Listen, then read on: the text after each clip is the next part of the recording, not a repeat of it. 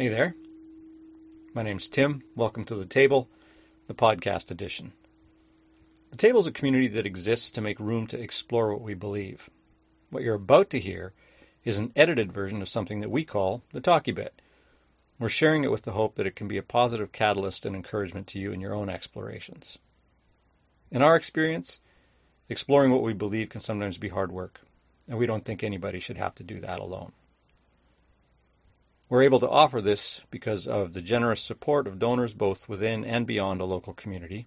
If you want to contribute to keeping it going, you can find information about how to do that at thetablewinipeg.com.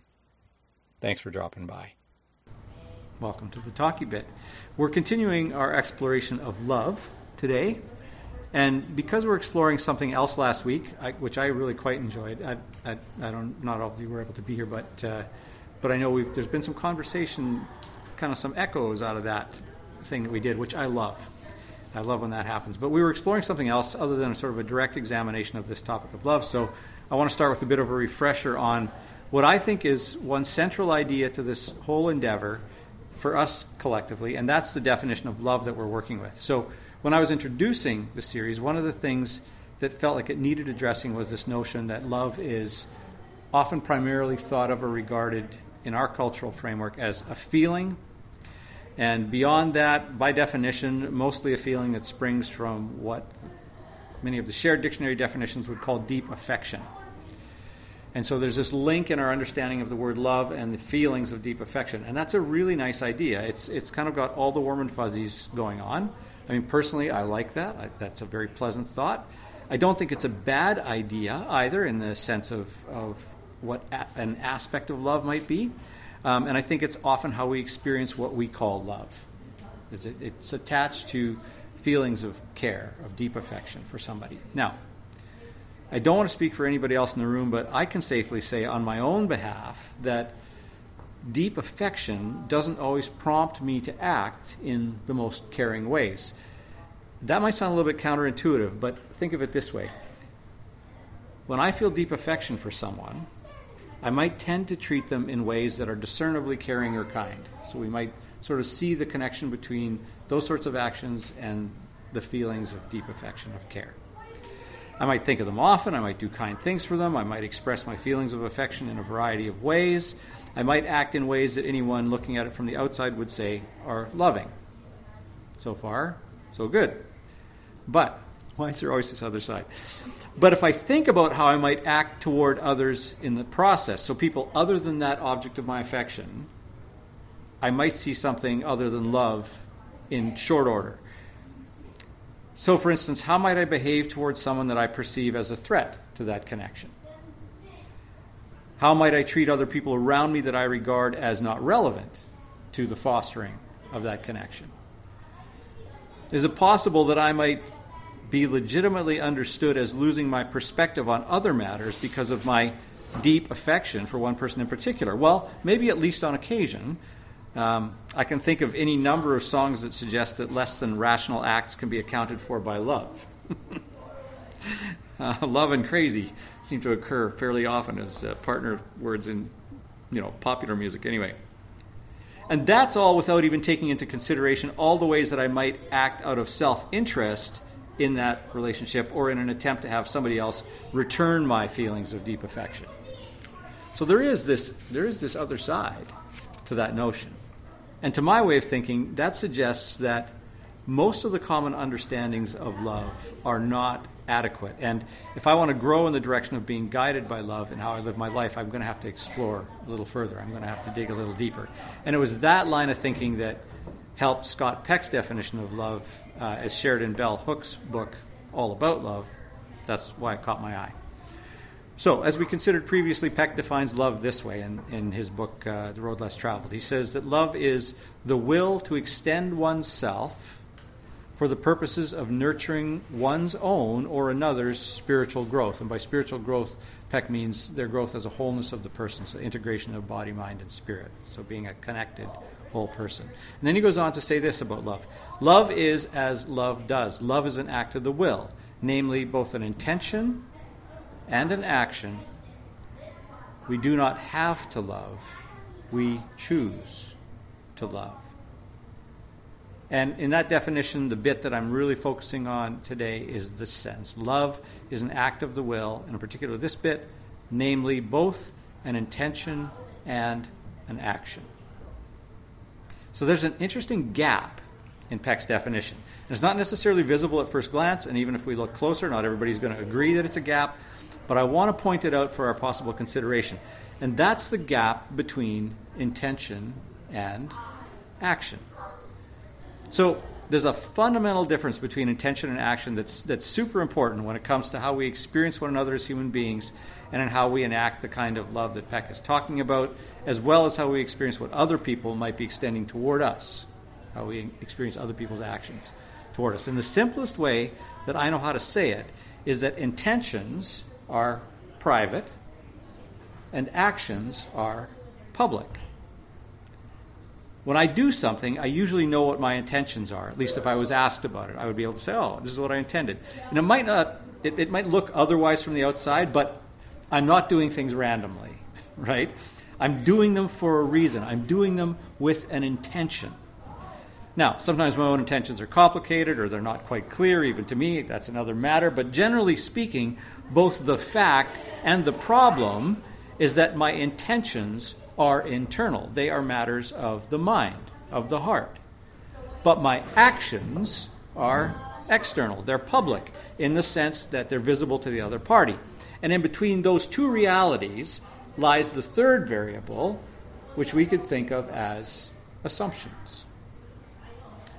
So, we probably know the saying, when I assume, I make an ass out of you and me. We know by being taught, or perhaps by having learned on the harder path of our own mistakes, that assuming is generally not helpful. We all still do it, of course, for a wide variety of reasons, not the least of which is that assuming is a shortcut. Unfortunately, one of the things that it shortcuts is actually knowing what the person we're interacting with intended, what motivated them to do whatever they did. I want to tell you a little story about how this might look in real life, and then we can consider what we might do about it and what that has to do with living life in a more loving way. So 2 stories, one from this age and one from another age, and then we'll kind of get back to it. So this is a story that I heard a long-time acquaintance tell from some of his early days as a person working with the unhoused population in Toronto. This person, whose name is also Tim. Tim is the kind of guy who would literally lay down on the tracks for somebody. He would just leave it all on the field to help somebody. He's not perfect, as the story will illustrate, but he's got a big, kind heart, and that heart especially beats for people on the margins. Now, and this matters to the story, this is why I'm mentioning it, Tim looks, I think he'd concur with this description, he looks pretty much like what he is, which is, among other things, an aging rock and roll musician. I think you know this trope. He's got long hair, not especially sorted in the office sense of the word or whatever. He's got this ball cap that looks like it's been mauled by a large cat. He's got a jean jacket that kind of looks the same. He's definitely seen better days. It's not an affectation. That's just how Tim looks. That's how he looks when he shows up to speak to 2,000 people about something. That's just Tim, right? And it's not until you get up close to Tim that you can see his face is all creased with these smile wrinkles. And his eyes are really kind. That's also important to the story. In any case, in the early years of his work with the street community, non-housed community in Toronto, and I should tell you now that when Tim tells the story now, he also is just I can't believe I did this. So just so you know, Tim knows. That'll make more sense as I tell the rest of the story. So he'd been out. A lot of his work was during what the HR department would call uncivilized hours, right? Because that's when people are moving around. So he'd been under some Parkway Bridge or whatever, hanging with his people, and he was on his way back to his car to go home, and he had to cross a quite dimly lit or mostly unlit downtown park to get to the parkade. And that didn't concern Tim. He felt relatively safe in that space, not least of all because he probably knew everyone that was in the park by name, and also he's a guy, and also he's a white guy, and there's a whole bunch of things that are, he knows he's not uniquely vulnerable in that setting. So he's not distressed about it. But as he's entering the park and just starting his journey across, he sees coming in sort of from the side, probably from one of the nearby office towers, he sees a young woman. She's wearing business attire. She's carrying a laptop bag, and she's kind of cutting into, looks like she's headed for the same parkade. And Tim knows, by experience and by research, and by training, that statistically, that person is more vulnerable in this setting than he is. And he also knows, like, the grizzly bear principle. Like if you're walking close to someone, you're perceived as a group, as one thing, not as individual things. You're less vulnerable. And so he thinks, you know what? If we were perceived as walking together, she would probably be less vulnerable. And that's just kind of Tim's, like, what can I do here, right? But he's behind her. So he thinks, I know, people are already nodding. Oh, wait, it gets worse before it gets better. So he's like, if I just sped up a little bit, I'd be walking closer behind her, and right, we'd accomplish this thing. So he just speeds up a little bit. Well, she can't see him at all because she can just hear his footsteps. So she just hears footsteps getting closer behind her. So she does what I think any reasonable person would do in this setting. She speeds up too. She's going to keep what she perceives as the safer gap between them, right? And Tim sees that happen. And he's like, oh, she thinks I'm going to mug her and take her laptop. So if she knew that I wasn't after her laptop, maybe she could kind of relax and she wouldn't feel so stressed. And so he calls out to her, I don't want your bag. I know, right? And so, she looks over her shoulder now to see and sees Tim. That's what I described him. And she just like hugs her laptop bag and sprints for the parkade. Tim's like, oh, that did not go as planned. So here's where the assumption part comes in, right? As humans, when we interact with one another, we are, if we think about this interaction as a two-party interaction, we are making two competing sets of assumptions. So as the actor, Tim in this story, the person doing something, we tend to make the assumption as the actor that our intentions will be clearly illustrated by our actions. What else could wanting to walk closer to someone mean other than I want to offer you whatever I have to offer for your safety and well-being? If you think about Tim's intentions and his action choice, they fit together rather nicely, don't they? Right? So that's the assumption of the actor. On the other side of the story, as the person on the receiving end of the actions, we tend to make the assumption that the intentions of the actor match however their actions look or feel to us. Because what else could it possibly mean when some scruffy guy is trying to catch up to us in the park other than he intends us harm? Because that's how it felt, right? Which brings us back to Peck's definition and his contention that love is an act of the will, both an intention and an action. If living in a loving manner calls for the application of will, of agency, to both intention and action, but intention is private and easily misunderstood when interpreted on the basis of action, what does love look like? How do we enact it in ways that might help to reduce that gap? And I don't think that gap is a thing that ever goes away, just because of how we move through the world as human beings. But what could we do to shrink it? Is it shrinkable, Okay, one more story. This is an ancient one. The account, as far as we can tell, that this is based on was written around 550 BCE, and it's retelling events from about 500 years or so earlier than that. So there's general context. The setting in which it's recorded is the Hebrews are in Babylonian exile. They are prisoners of war. They've been in that setting for such a long time that their displaced location is starting to feel more like home than the home they were displaced from. They're starting to intermarry. They're taking on cultural practices from the people who exiled them there. We talked about this when we talked about the Mesopotamian law code becoming part of the Hebrew law code. That's part of that same story. The story itself that I want to reference is in 1 Samuel 16. So, as with lots of ancient stories, this is a pretty weird one to our contemporary sensibilities. Like, you got to really tweak this one to kind of make a contemporary point out of it in some ways. But let's just take it as we have it. So, short version. In this story, God, who speaks like Judy would speak to me, as is often the case in these stories, right? God tells the prophet Samuel, I don't mean anything by that except proximity, Judy, just to be clear. Okay. I realized when I saw your reaction, I was like, it was just about voice, hearing, that's all. Not would you please move the camera around to suit my, no, none of that. I'm thinking a lot about attention right now. Okay, yeah. Oh my gosh. Okay, so God's talking to Samuel. That was my whole point. I really went somewhere I didn't intend to with that. So God tells the prophet Samuel that in light of the utter failure of the first king of Israel, Saul, whom Samuel had a direct hand in selecting and appointing, that it was time to just get over it and go find the next one. In one contemporary translation, the God character says to the Samuel character, quit moping and just go find the next king already. Like Saul's a blowout, you know.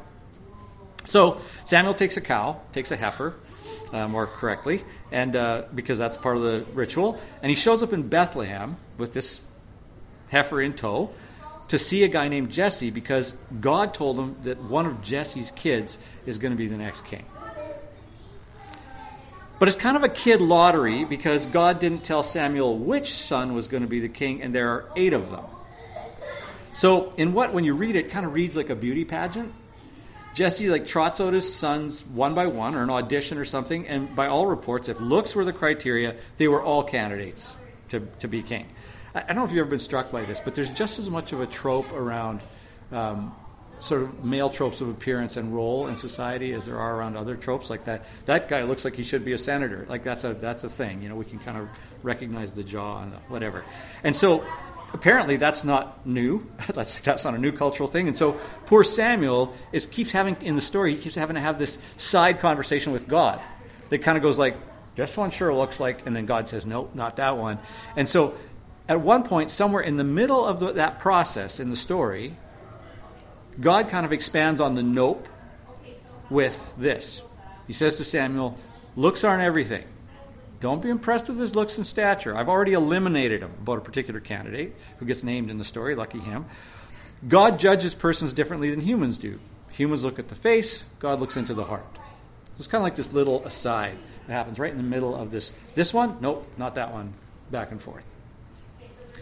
So to put that into the context of private, public, or intentions actions, we could say that the divine character in this story tells the human character, if you want to see the world from a divine point of view, then you have to do the work of getting past what you see on the surface.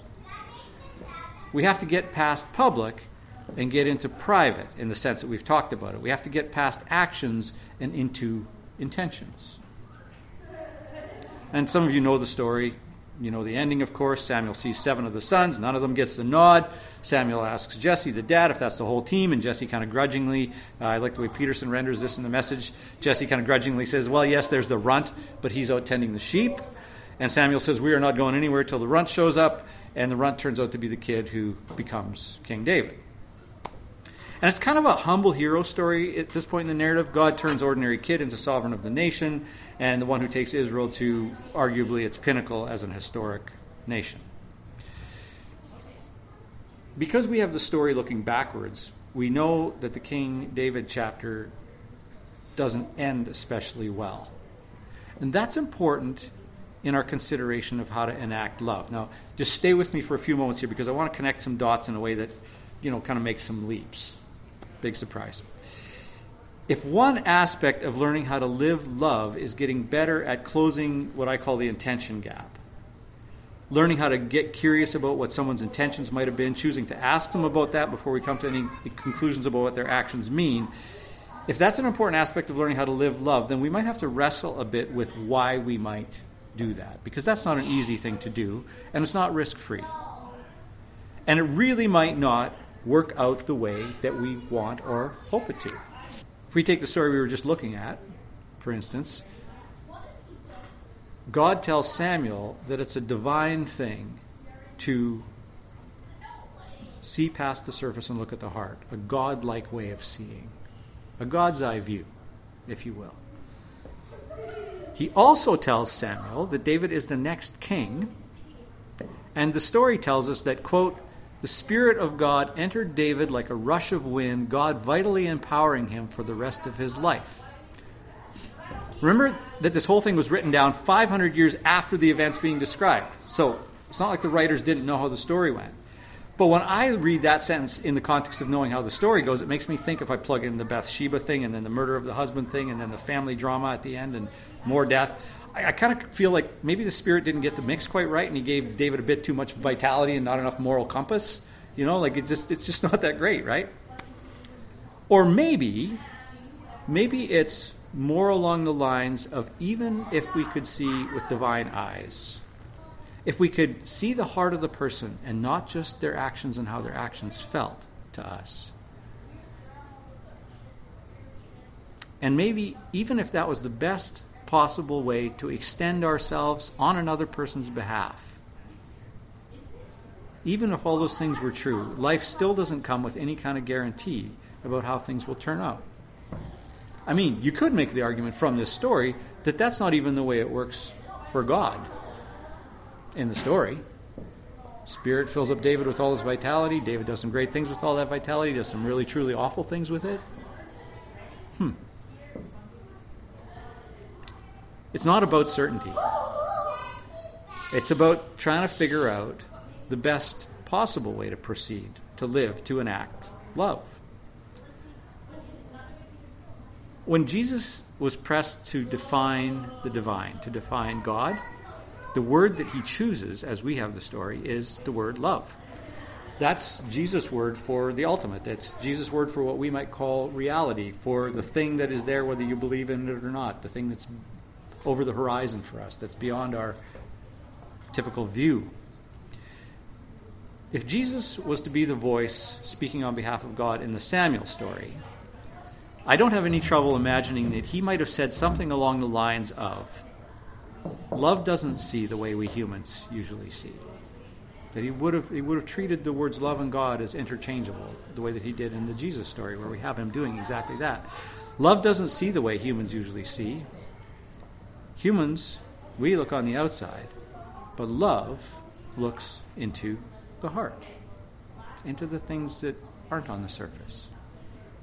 In other words, from our limited perspective, we might say that love extends itself toward the other in an attempt to see beneath the surface, to exercise non-judgmental curiosity, to explore the intentions behind the actions, to see what good might be there, rather than relying on appearances.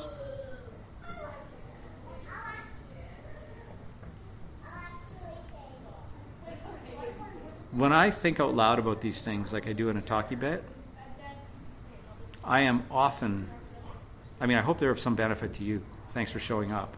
But honestly, if this is the choir, this is who I'm speaking to. This stuff is clearly aspirational from where I live my life. That gap between intentions and actions and how they're experienced, oh my word, that gap is there all the time. I would like to think that more often than not, if I was actually able to act in a way that other parties experienced as true to my intent, I would rarely hurt anyone. Well, not the case. And so I know this is aspirational. And that's the context in which I would want to offer this last sentence.